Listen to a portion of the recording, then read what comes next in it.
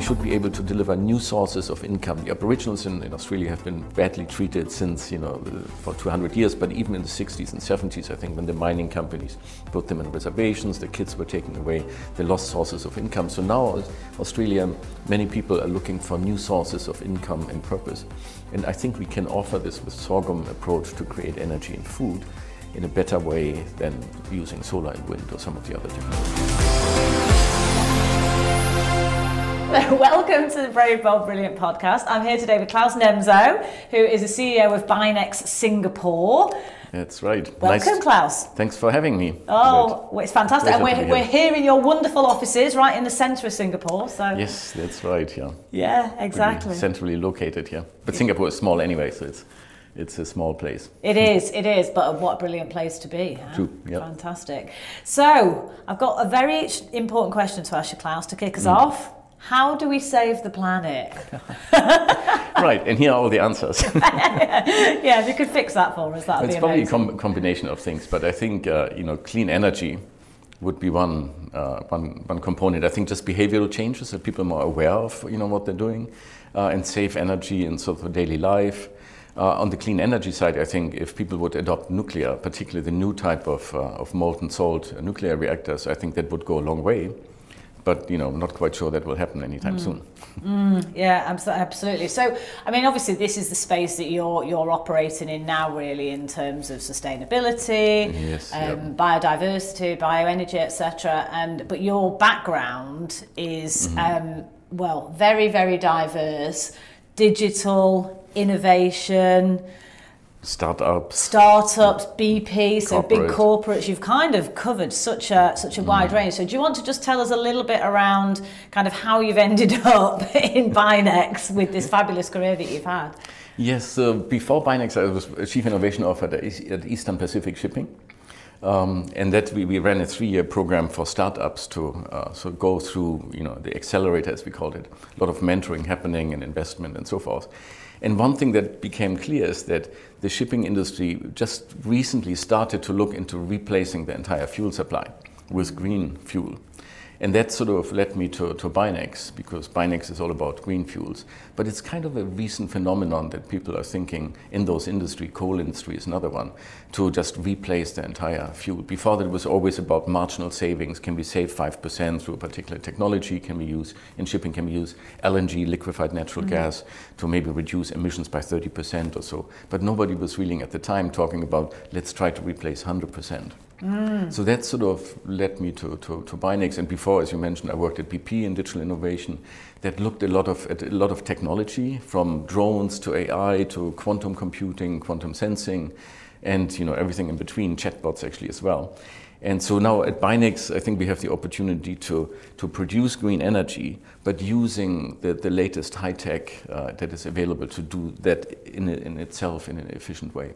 So talk through that a little bit, because it's quite fascinating. When we caught up, well, it was probably about a month ago, wasn't it now? We first met, and you were telling me, and I was thinking, wow, this is super, super smart. What a great way of approaching, just the whole challenge that we've got globally. So just talk a little bit about the process and how it works at Binex. Yeah, so where we fit in, I mean, if you look at, in shipping, for example, if you look at green fuel generation, people would use, if they don't use nuclear, they would use solar and wind to produce green hydrogen, ammonia, and so forth. So solar and wind are the major sources of renewable energy that then you can use to produce green fuel.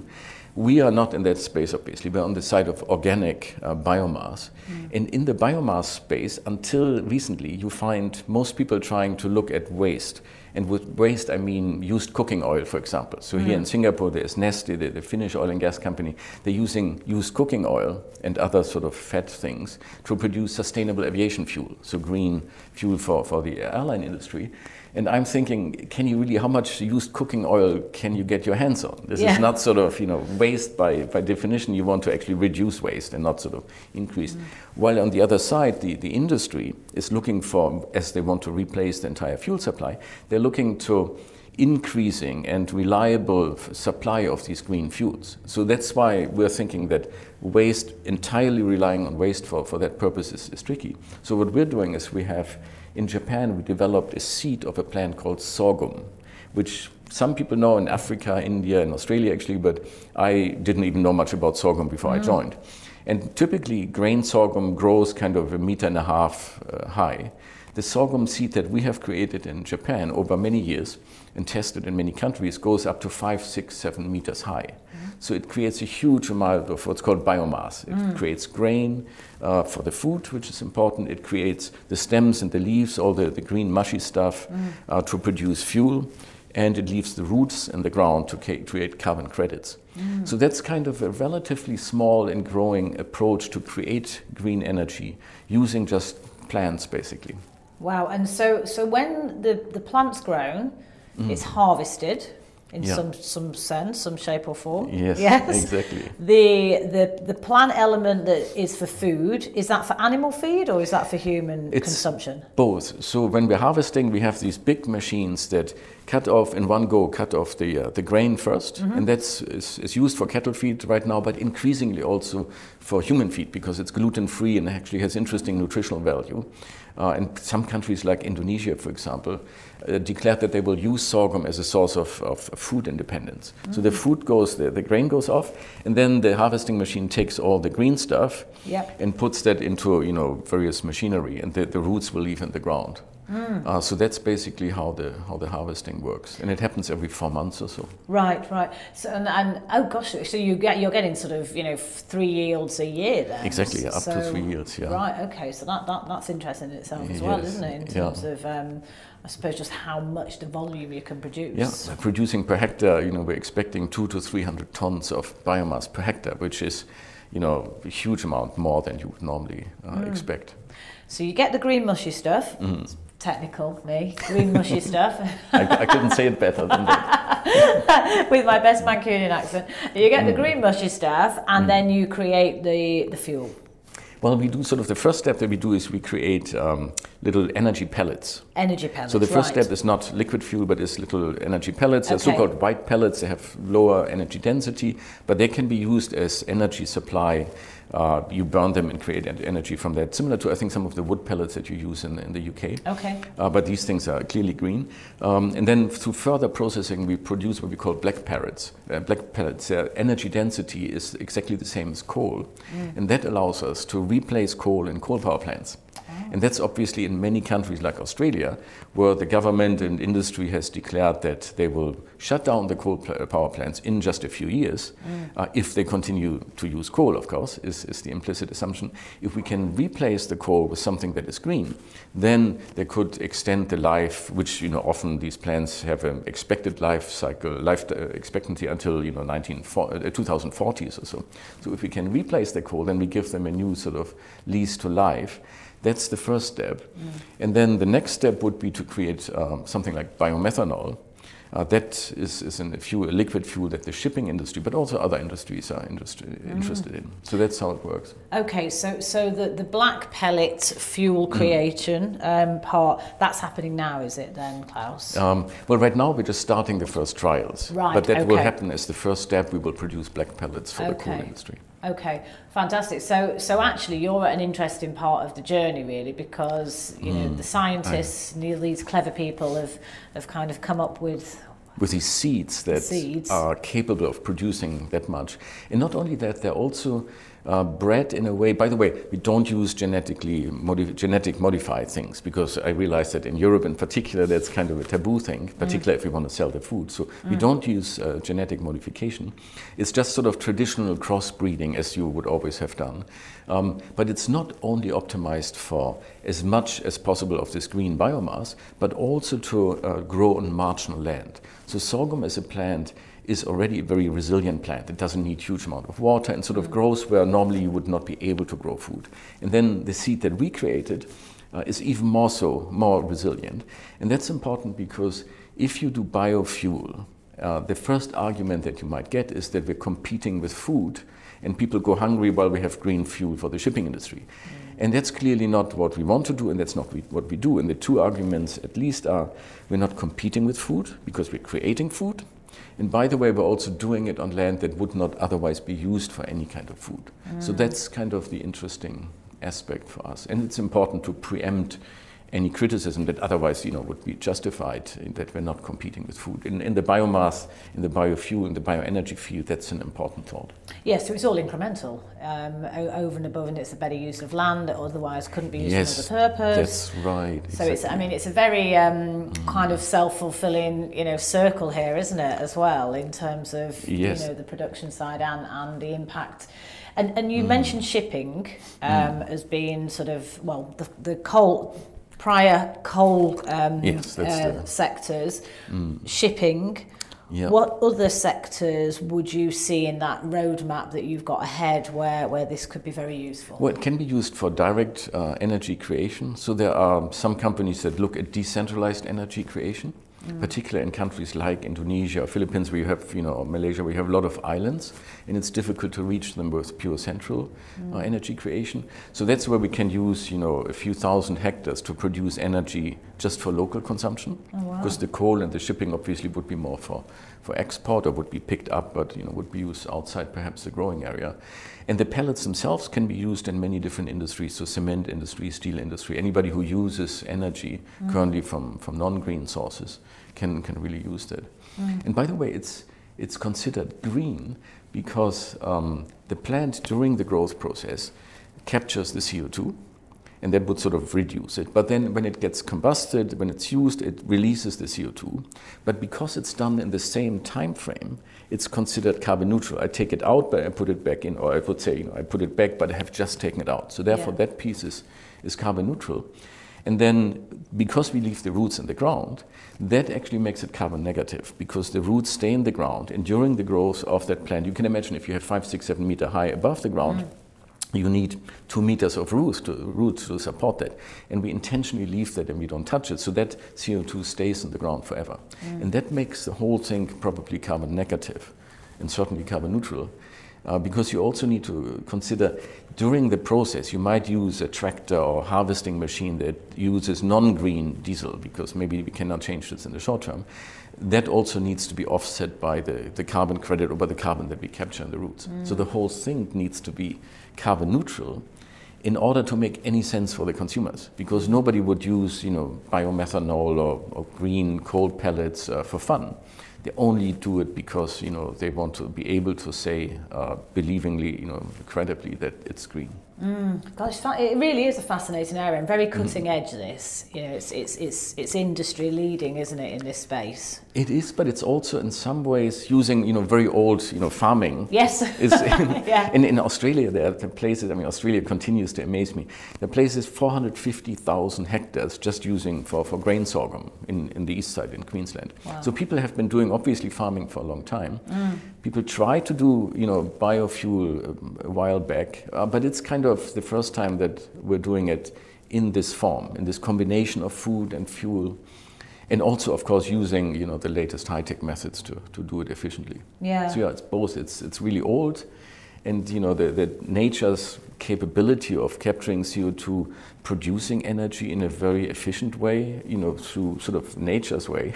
It's very different from nuclear, from solar, from wind kind of thing. So it fits into, I think, this portfolio of green energy sources. Yeah, absolutely. And of course, the whole ESG agenda is huge. Yes. It's huge for particularly for big corporates. And while it's not necessarily under legislation yet, I think that's coming personally. I think certainly in the UK, I can't speak about sort of some of the Asian economies, but I do think that more and more that's going to become such a key driver of large organisations. Yes.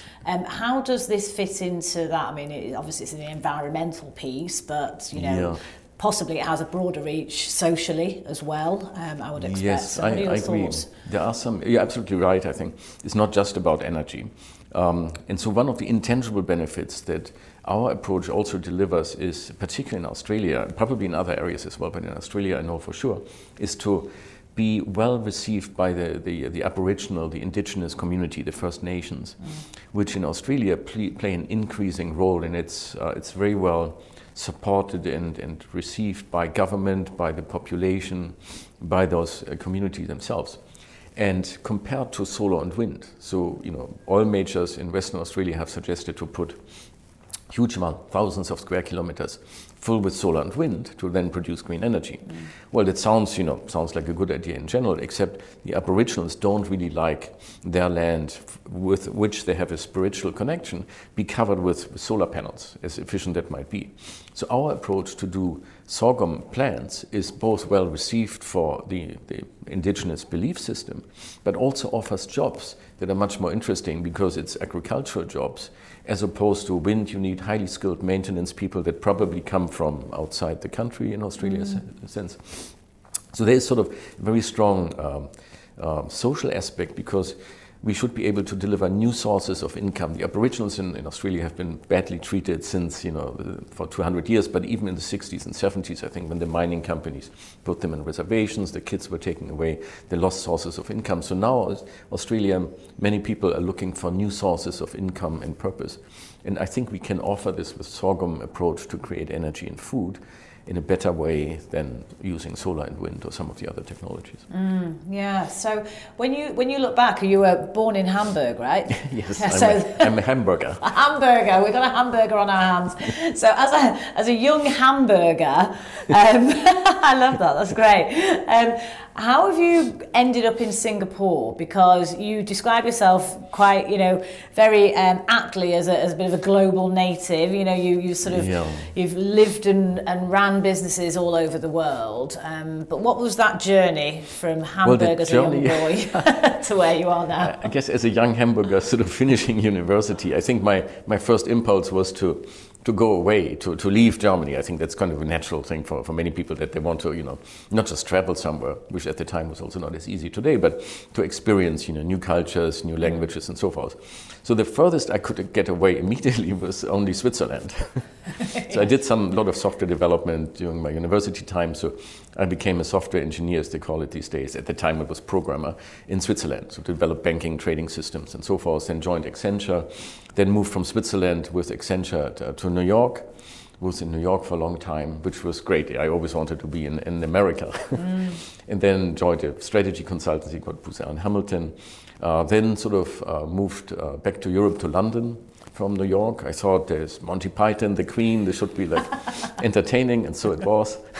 And then after, I did a lot of consulting there, and then I moved from London. And also from London, I worked a lot in Europe. And once they found out that I speak German a little bit, so I had to do lots of stuff in Germany as well, in Switzerland. And then I moved to Hong Kong because in London I worked for Viant and then for Shazam. Okay, yes. And for Shazam, I did a lot of work internationally. I did the business development for a few years. And that sort of opened my eyes and my interest in Asia. And that's when I moved to Hong Kong, long enough to get permanent residency there. And then after Hong Kong in 2014, BP offered me this job in digital innovation, and that was based in Singapore. So then I moved to Singapore, and now I joined Binex. And now, first I thought I'm running out of countries to go to. Where else should I go? But now with, because we're starting the operations in Australia, so actually I'm spending a lot of time in Australia. So that's kind of my journey, I guess, geographically and otherwise. Yeah, and what have you learned culturally? Because, it's an absolute privilege to do business, to live, to spend time, I believe, in all these different parts of the world. I find it fascinating, the whole cultural experience. And it makes you, well, for me, I found when I was running the emerging markets for TUI in particular, it really honed my emotional intelligence, having to be able to adapt and be respectful of the local cultures, etc. But from your experience of being in America, Europe obviously, Asia for a good chunk of time, how has it shaped your leadership, do you think, having had all those different cultural experiences? Yeah, that's a good question. I think one thing that it does, because I think everybody growing up, doesn't matter in which time or which place, grows up sort of with a relatively closed set of experiences and people and variety of sorts. I think it's better these days than it was when I grew up. But that also comes with a lot of biases and ignorance. And I think as soon as you go to different countries, even in Switzerland, you learn that there are different people with different languages and different cultural beliefs. And in New York, certainly is such a melting point. Yes. We're actually in New York the first time I became aware that people consider me as a German. Before, that I never thought, I'm a German, because this idea of nation state and identity didn't really exist when I grew up in Germany, and I think it's a good thing. When I came to New York, I was, oh, you're from Germany. And then, of course, moving in London, it was interesting because it's both a melting pot, but you still have sort of interesting sort of class structure, perhaps. And then Asia, of course, is another huge world. So it was fascinating because even when I worked in Switzerland for Accenture, because that's such an international organization that you work with many different people from different backgrounds. And then, of course, coming to Asia opens things so much wider. So what it does to my leadership style, I think it's just a lot of tolerance and just awareness of variety, that you don't think about that anymore. I think hopefully it does away with a lot of the biases and that we have, the prejudice that we have. I think it's really a good thing that everybody should experience as much international exposure and variety of people. And Singapore, of course, itself is a fantastic place because it's such a multi-ethnic, religious, racial, in harmony place, which is really fascinating as well. What's been the hardest thing, do you think, for you through your kind of very interesting career in life, moving, working in all these different organisations? What's been the most difficult kind of time for you, would you say? The biggest handicap that personally I have is my lack of languages and the lack of talent to learn languages. Because I should have learned, Cantonese or Mandarin when I was in Asia, and I just couldn't figure out the tonal languages. So I admire people that, have the exposure early and the talent, like my brother, for example, to speak many different languages, because I think that would be another level to really understand the culture. So that's kind of, in New York less so, but certainly in Asia, I think would be really helpful to speak different languages. Most difficult time was always when we were building something from scratch, like we did at Shazam, like we did at Vine, so the .com era, and in some of the consulting. And then you build a fantastic team, and then some economic event happens, the .com crash or just another crisis, and then you need to let people go that you were very close with, that you worked with, that you sometimes brought into the company. And that's, the most painful thing, because it's so much fun and you're building up a fantastic capability, which is all about people, whether technology is kind of a secondary thing. And then you have to let that go. So when the .com crash happened, I had a team in Munich, about 30 people or so, that we had to let go because, the company was closing one office after the other. But then the good thing is there were some really good technology developers. And then I could at least offer some of them the opportunity to become the core technology team of Shazam in London. So that's kind of nice if you then can bring some people. I think that happens also. So that's kind of the hardest times, I think, would be those. And on a personal basis, when you're moving, and you're moving, families, you've got to make new friends, because, I think the thing is with business, and when you've been in very senior roles, it can be quite a lonely place, the leadership at the top, it's not always easy. And having the right support network around you, family, friends, all of that kind of stuff. And when you're moving like you have through your kind of career, how has that played out from a sort of more personal side of your life, with this balance of doing these big jobs, moving countries, and having to kind of have a life outside of work as well? I think it's actually very positive, because I think for family, for kids in particular, it's a very positive experience to go to different countries. As long as you have a school system and you can manage sort of transition from one, syllabus to another one, well, but there are enough international schools. So I think actually it's a gift for children if you can expose them to many different reasons for the same terms, variety and lack of biases, and I think becoming global citizens at an early age, hopefully with multiple languages or so, I think that's fantastic. So I don't think that's a problem in most cases. It's really a positive thing. Yeah, okay. And let's talk about digital innovation in a bit more. One of my favorite subjects. I know exactly. Well, we were chatting before we press record on certain topics, and the world is so fast moving, isn't it? So, what have been the most game changing projects or initiatives that you've sort of led or been involved in historically? Let's look back first, and then we'll look forward in terms of some of the things that are happening in today's world and further down the track. But when you look back, what have been the sort of the innovations that you've been involved in that have really had the biggest impact, do you think? Yeah, one was that I was involved in sort of the late 90s in the evolution of the internet and the .com, the website kind of things. So that was clearly a big disruptor, and I was happy to and lucky to be part of that.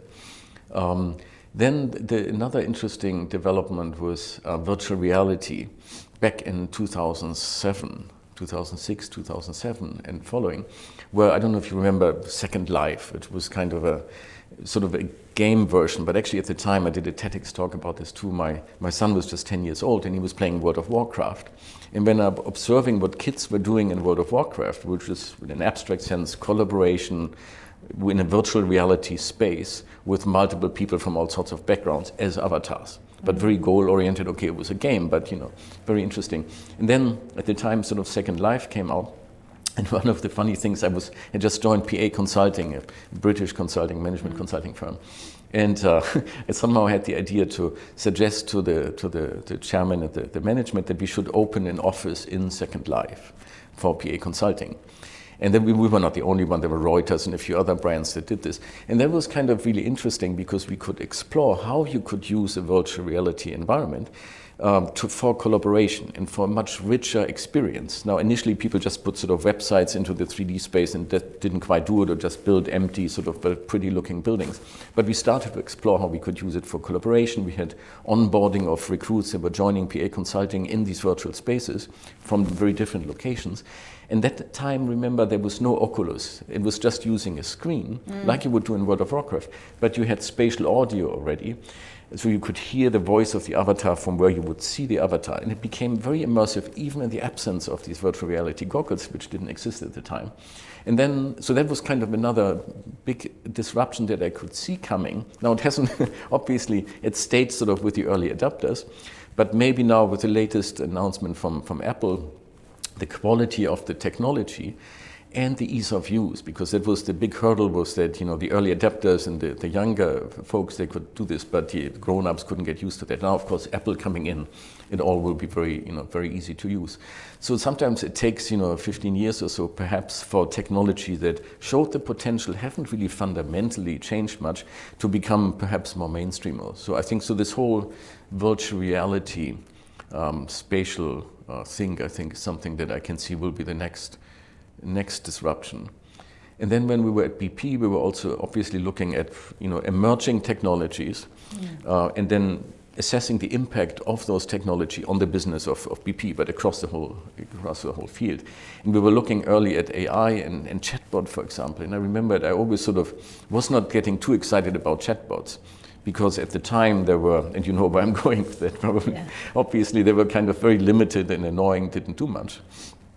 But it's another thing that now, obviously with OpenAI, ChatGPT and other things, that same technology has taken on an entirely new dimension and will probably be a disruptor on the same level of the internet itself, I think.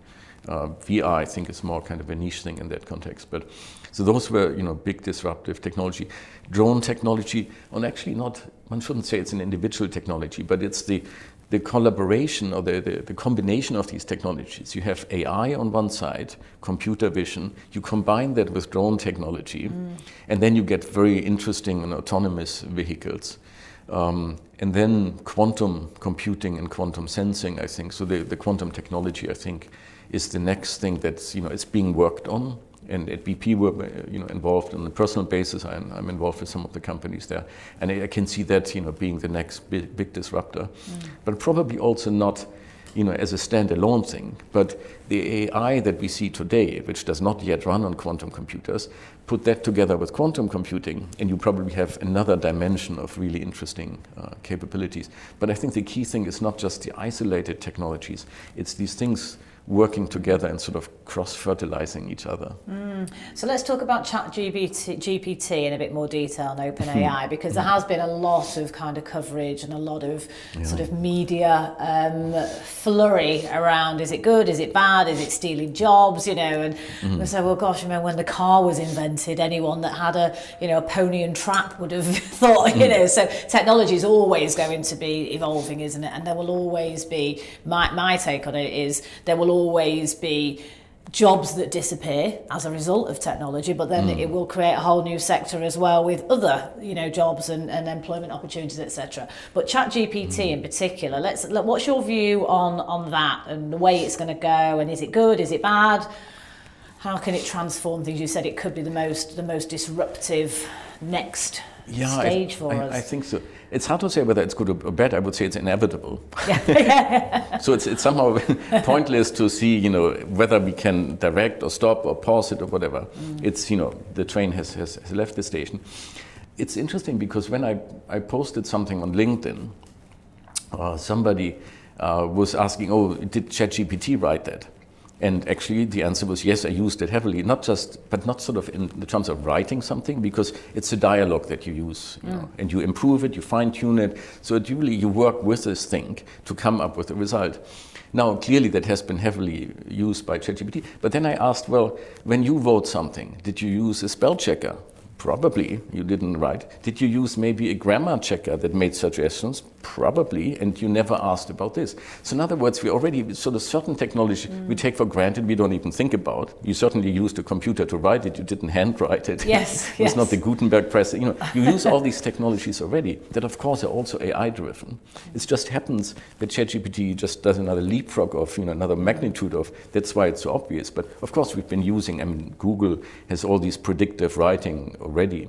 So it's just sort of another step, but it's a very big step, I think. So I think it will have an interesting impact. I think for the most part, really good, because it equalizes the playing field. So for me, English writing is not my native language, it's not my strength. I have some ideas I want to express. So for me, it's like a brain amplifier. It saves me a lot of time, but not just a lot of time. It also, I think, improves the conciseness and succinctness of my communication, which a good English writer could do without ChatGPT. For me, it was always a challenge. I always had to ask my son to help me out. And now he's busy, so now I can do that. And I think that's also true for the developing world, that they can all of a sudden do stuff where, big resourceful companies could do it in the past. So I think it sort of democratizes that. What it does for jobs, it probably goes in both directions. So it will have a positive impact on people who did not have that capability. Now they can have, so they can focus maybe on the business. But for call centers in some of the emerging world countries like the Philippines or so, it might eliminate, those jobs. But there will be others coming. So it's inevitable. I think it's more good than bad. And I think it has a fantastic potential for communication and improvement and productivity and so forth. It's really clever, isn't it? Because you can put in whatever instruction you get, the output, and then you can say, can you write that in the style of, R.J. Lafferty, which is my favorite one. It's just incredible. And then, of course, it's intelligent, isn't it? So, whereas if you go on to, my understanding, if you go onto Google and do a search for something, the next time you go and do that search, it doesn't remember the last search that you did for it. So it's pulling up the results sort of fresh again, like it's the first time. Whereas ChatGPT, the more you work with it, it remembers. It becomes, but there's still limitations today in terms of how much you can feed in and so forth. Yeah.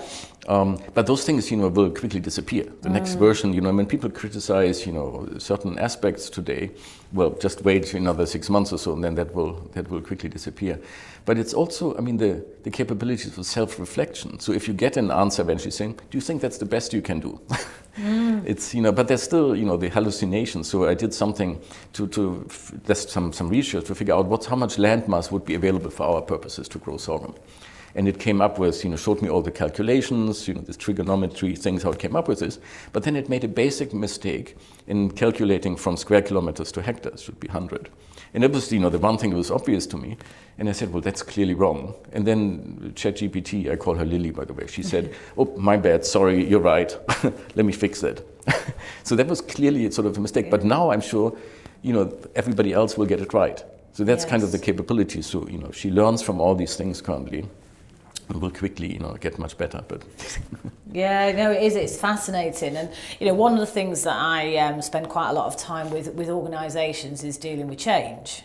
Yes, yeah. And so I'm quite interested to get your thoughts. As you were talking about BP, I'm thinking, right, huge global conglomerate. Your role was very much in the innovation space, and you know, a lot of organisations, in particular big organisations, struggle with not stifling creativity, stifling innovation. So in your experience, how have you helped big organisations drive forward innovation, change, etc., at the same time as, you know, the big machine of the business still running? Because you often find that one, you know, big brother, little brother kind of, and normally the innovation can lose because the big machine kind of doesn't get it, or it doesn't give it the right environment to flourish. But really interested in your thoughts on how do you drive innovation and change in larger organisations, given that you've got a lot of legacy normally. Yes, yeah, that's clearly a challenge. Well, one thing is you need to address concerns that the organization has. But what was interesting for me, it's not just cost reduction and savings and the economics, particularly in oil and gas and shipping, safety and the well-being of people working in these harsh conditions is often the most important point. And a lot of technology innovation these days can help with it. So for example, in shipping, even at BP, we looked at, can you use drones within oil tanks, these big cargo tanks that currently people work with rope access, with dangerous activity to have humans doing the inspection. Well, why can't we use autonomous robots or autonomous drones, tethered drones in these spaces, which was technically very challenging. But that was something that in that case would address health and safety. Or if, for Eastern Pacific, when we introduced virtual reality training for seafarers to deal with LNG as a bunker fuel, and that was relatively new, so not many people had experience with that. And it's a challenging task. It can be dangerous if you make mistakes. So you need to work with multiple engineers together, both intellectually and physically. And virtual reality, particularly during the time of COVID, was the perfect way to get people trained in these environments. So in other words, if it addresses health and safety concerns, or well-being concerns, social media to connect people on ships with people on shore.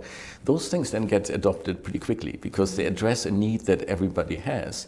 And it's sort of, that goes faster. The other way, particularly in large corporates, that we do for adoption is to start with pilot projects. So finding, on the technology side it's easy, but finding business senior executives that are supportive of particular projects. And then you do a small pilot, you use it to demonstrate the value and the effectiveness of this particular technology.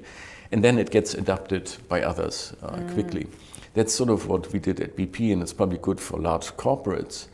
In sort of shipping companies tend to be smaller, so there the way that this Techstar Accelerator program worked for innovation, we brought 25 startups through that, was to work very closely with the individual vessels. So we did tests on ships and worked with all the ship managers within the organization. And that's also some way in smaller organizations that you can buy in into the technology. That's probably sort of some ideas of working with change. Another one is I also worked on the consulting side. So sometimes companies hire consultants because you believe the external entity more than the internal. Yeah. That's another way of doing that. Yeah, absolutely. I mean, I like what your idea around almost having a minimal viable product that you kind of test, learn, adapt in a pilot that's sort of lower risk, almost to the big machine of the big part of the business isn't interrupted, and then you can test. And I suppose it's don't tell me, show me. As a concept, isn't it, really? And then people go, right, interesting, okay, I get this now, I can see the potential because you've shown the power of it, and then of course you can do a rollout, can't you? And you can actually, absolutely, and you can actually also, you find that particularly in oil and gas and shipping even more so perhaps, people are very used to make decisions with complex risk situations because that's, you are in these environments. And therefore, that actually can translate easily into innovation, because if I'm proposing to bring a particular, drones for inspection, well, maybe other organizations would say, I don't want to change anything. But shipping, oil and gas people are very open to that, and they do it in a way that is, that mitigates the risk. So they would typically say, okay, this is the idea, I can see the benefits. These are the risks. This is the probability of this happening. If it happens, this is the severity, and this is the mitigation, what we do to prevent this from happening. So that's kind of a typical way that people in these industrial industries, that the way they think, and that it adapts, very easily to innovation and transition. No, it's fascinating. So, do you consider yourself a disruptor, Claus? It's a little bit of a buzzword. So I would say, innovator, definitely, but disrupting is, such a big label. I'm not sure if I would apply this to myself. Okay. So as a child, were you innovative or disruptive? So long ago that I don't remember. Well, I think, my father bought me a typewriter. Right. That ages me a bit. But that was interesting because, I started using a typewriter as opposed to handwriting, which was at the time, more innovative perhaps. So I think maybe not innovative, but curious. I think curiosity was something that I think all children have. I cannot imagine one child that just gets suppressed at some point. So I certainly was curious, from early days on. And that then sometimes translate into trying out new things and taking risk and doing new things and enhance innovation potentially. And your parents, are your parents still with us, Claus? No, they're not. Okay. So it's hard. But they were both teachers. Were they? I was going to ask yes. what field they were in. Yeah. They were both teachers, and my mother was actually one of the few women to go to university after the war. Wow. So I think she went to. There were not many women at the time, and then she worked as a teacher all her life. So it was actually sort of a dual income couple, which at the time was, not the common way to do things. No, absolutely. So that's, I think, also meant that I, from that environment, for me, women and men were always equal. They're working, they're contributing. So I was never in a household where, a woman would only do housework or something. And I think that translates, of course, that's the way it is, it should be. And why would anybody view it in a different way? So that probably determined, that aspect of my life in early days. Yeah. So, I mean, you make a really important point around diversity. And you grew up in a family where, as you say, equal, both bringing money into the house and, not non-stereotypical probably roles at the time for your parents. Yeah. How important is diversity, equity and inclusion in your business? Oh, it's usually, it's important that I couldn't even think about, not doing it that way. So, in consulting, it was always, without sort of necessarily making it a big deal, but people were, because as a consulting company, you only succeed if you have the smartest people that work together, that are self-motivated. And you would not make a distinction based on gender or any other aspect because it makes business sense. In BP in particular, it was proven that diversity would increase the economic benefits. Yeah. So BP, it across all the aspects, gender, sexual orientation, religious beliefs, and so forth. And it was interesting to see how a company like BP managed to promote those values in countries where that might be illegal. So that's interesting challenge. I think BP managed this really well, staying in line with the local laws and doing business, but at the same time promoting these values. So that's something that for me it's kind of a no-brainer, and I'm still surprised actually that people still talk about, and it still needs to be addressed as a challenge. It's like I thought we'd be done with this, but I know. How do you think you feel as a woman? I'm like, really, are we still talking about gender diversity? Yeah, exactly. Really, have we not got past that? But unfortunately not. We've made lots of progress. But if I look at like the top 100 companies in the UK, FTSE 100 businesses, 8% have got female CEOs. Yeah. 8%. I think there's more men called John that are CEOs of the top 100 companies than there are women. I mean, that, it's terrible. But you're right. I think for you, because you grew up in a world as a child where there was this equity, and it was sort of like, well, it's not even an issue. Why we but. Yeah, it is. It's challenging, I think, for some businesses are still. It's true. I mean, you can't change it in certain industry overnight. So oil and gas, obviously, used to be very male dominated. But increasingly, that was very active managed and is very actively managed. In shipping, it's even more male dominated. If you look how many seafarers, how many of those are women, and you can't change this overnight. Now, BP did a pretty good job, EPS is doing, but you just can't change this overnight. However, the industry is changing partly through technology. Now in shipping, you have much more technology that allows remote monitoring and remote operating of certain aspects from shore. And that, of course, means that you need different skills, and they're becoming much more important in running a ship. It used to be that those were isolated, things that are not in communication and send the telex once a day where they are. Yeah. And today you have real-time monitoring through satellites, through AI systems, and they need to be administered from shore. And that's, of course, a job that, is totally gender neutral and where you find, much more diversity. So often I think it's through technology that takes away the value of, pure muscle power, which of course is also a false assumption. But I think those things will help to change this over time, the changing nature of the jobs themselves. Yeah, I haven't thought of it through that lens, actually, of technology being a driver for diversity, equity, and inclusion. And you find in quantum, so some of the quantum computings here in Singapore, in general, you find lots of females, scientists, mathematicians, and leadership. Yeah. So it's, particularly in the scientific field, I think you find much more diversity already. Yeah. And it will change. Good. And when just coming back to Binex, obviously you're on a journey with the business.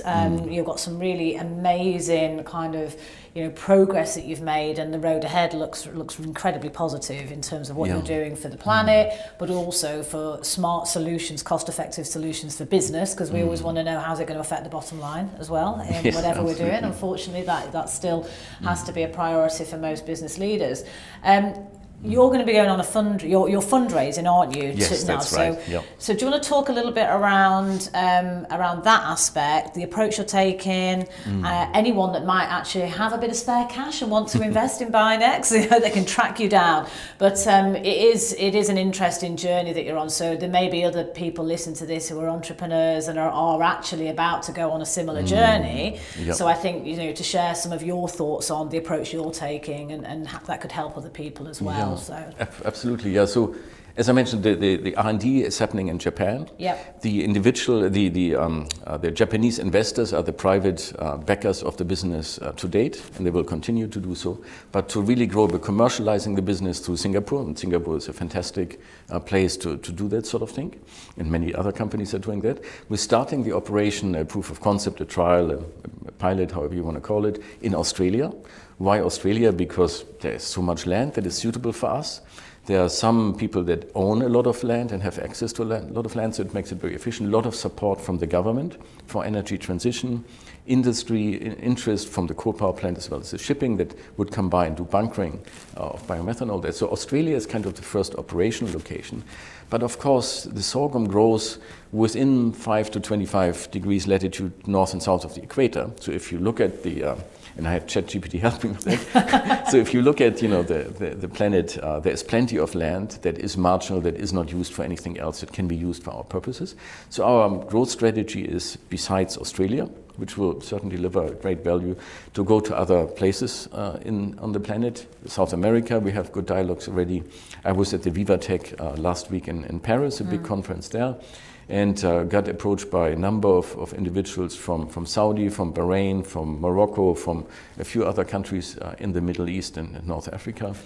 And that's, of course, very interesting for us as well, as those countries have declared and are going through ambitions, aspirations in terms of energy transitions and doing, not just oil and gas. And our approach for energy creation would fit very well. And also, so in Saudi, for example, they're building these new mega cities. And having even the green aspect of our sorghum surrounding these mega cities, reducing the temperature, doing something good for the soil, as well as creating green energy. So there was interest in that aspect. Yes, and we're doing fundraising. We're starting really to the process now. We're looking for significant investment because what we do is pretty capex intensive. It's the nature of harvesting. First, you need to put the stuff in the ground before you can do that. We need some production lines to build and so forth. So we're looking for capital from shipping lines, from oil and gas companies, from some of the oil traders we're talking to, but also probably private equity investors from these different regions that would be interested in impact investments, both energy as well as the social aspects. Fantastic. So you're sort of in the middle of all of these conversations. Exactly. At the moment. Yes. Yeah. Okay. And what advice would you give to someone in maybe another sector or another business that's also about to maybe go on a fundraising round? Maybe they've never done it before, and it's a new approach for them. What advice would you give? Yeah. Well, you need to address a real concern that people have. Now, sometimes those things are changing, relatively quickly. If you can go into a market that doesn't require very long sales cycles, or if it's a new market, like we're lucky in our case, those are big industries, but our aspect is kind of a new one. I think some technology or some secret ingredients that is unique or difficult to replicate, or being first, being simply the first to market, and tying up those relationships is another aspect. So I think, not shying away of something. So to some extent that I don't know so much about agriculture and all these aspects, I think in some ways it's a good thing, because I go in and says, why can we not do it this way? So I think the team and an aggressive and curious approach and not taking no for an answer, or being negative, I think that's helpful. Yeah, and would you typically have almost like a hit list of target organisations to have your conversations with, whether it's a particular industry or your private equity or VCs or angels?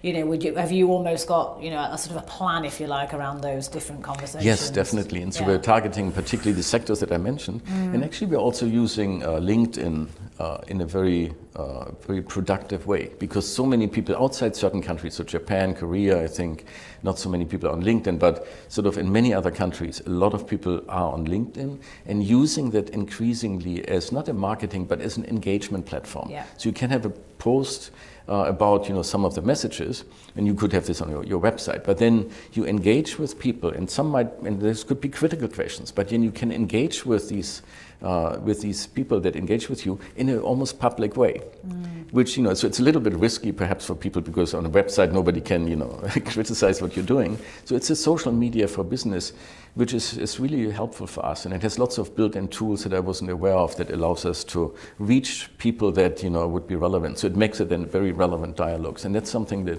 is sort of a tool that we're using currently quite a bit. Yeah, okay, that's interesting. Yeah, and I think the power of social media, right?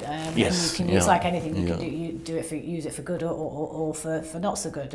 Obviously, there's aspects around social media that are difficult for a lot of people, But I think I agree with you with LinkedIn. I mean, the other thing I would say when it comes to I use LinkedIn quite a lot to engage for the reasons that you're talking about. But the interesting thing is you never know who's watching, because very often, someone will approach me. Maybe they're interested in me going in and doing some advisory work for their business, or they want to be mentored by me, or whatever it might be, or they want to invest with us. A whole bunch of reasons. But very often they've never liked a post. Yes, they've never commented. But they've just been kind of watching and sort of observing what you're doing, building your credibility, so you never know. Absolutely, that's very true, because I had people approach me on conference saying, oh, Claus, we like your LinkedIn post. But those were sometimes, say, government people that cannot and should not favor a particular company. Yes. So they would be very careful in staying neutral. But you're right, they're not only seeing your original post, they see the dialogue. Yeah. And that's sort of, they take some message, but it's risky. There might be some, well-justified criticism, or some troll that, so it's an interesting, but it's also part, I think, of risk-taking to do this public engagement with people. Yeah. Hey, the reality is, people are going to judge you anyway. So, right, that's also true, so I always say, well, you may as well put yourself out to the world, congruent to your values, but to stand for something. You're not there to be liked by everyone necessarily. You might not be everyone's cup of tea, but actually they're going to judge you anyway. So you may as well put yourself out in the world. Yeah, but it's got to be authentic. Sometimes people use meaningless jargon, particularly sort of in the digital space, and and then that could backfire and is kind of annoying. Yeah, absolutely. I think that's it, isn't it? The jargon. Whereas, like you were saying, you don't come from an agricultural background, so that's good, because actually you've not got those natural sort of blockers, And I think if you can put yourself in the mind of the end user, and if you can explain it to very simply to a child, well then actually that's probably at least it's a good starting point. I mean, you still have to be careful that you need to hire people that know what they're talking about. Otherwise, you can only go so far without the in-depth subject matter knowledge, but you can make it part of the team then. Yeah, especially if you're trying to engage on a global platform. I mean, are you going to COP28 in Dubai in November? It's November, December, isn't it? We probably should. Yeah, I haven't sort of done the travel plans yet. Right now, we're focusing mostly sort of on getting our things going, but probably a good idea. I think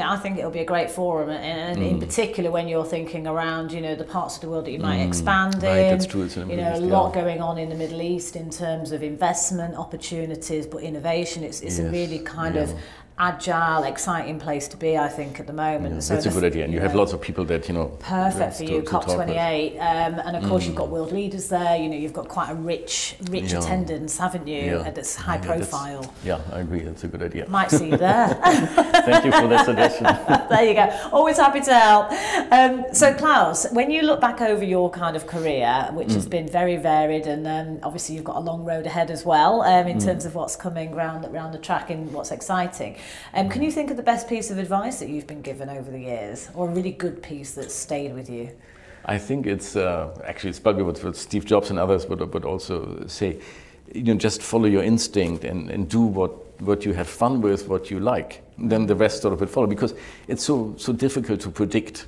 What's the right, specific advice in which industry to do, because our parents tried to do that and they had no clue what's going to happen, and, I never thought I would be able to do this. So I think the best thing is to just, have fun, be curious, work with interesting people, and then, and something that you're passionate about or that you're really, really interested in, because that's, life is short, and I think that's also personally the best thing to do, because if you work in a job that you don't like, as long as you have the luxury, you can sort of implement it. It's not possible for everybody, perhaps. But I think, as long as you can do that, I think then the rest, economics and so will follow. I agree with you 100%, actually. If you can merge your passion with your profession, then that's an absolute sweet spot, isn't it? Yes. Yeah, and life is short. We don't know how long we've got, right? So let's make it count 100%. I agree. So if you were giving some advice to the young Claus hamburger growing up, what advice would you give to your younger self, do you think? Do the same, I think. Leave Germany as soon as I could. I really see. Yeah, okay, yeah. Yeah, so I think that was, definitely don't do anything different in terms of, exploring and being curious and trying to be in many different countries or so. That's probably something. Maybe one should have considered doing sort of a formal education somewhere else, because I did, high school and university in Germany, but that point not many people, at least sort of my parents, didn't know about MBAs and, different studies in different universities. That maybe is something that I should have done, early.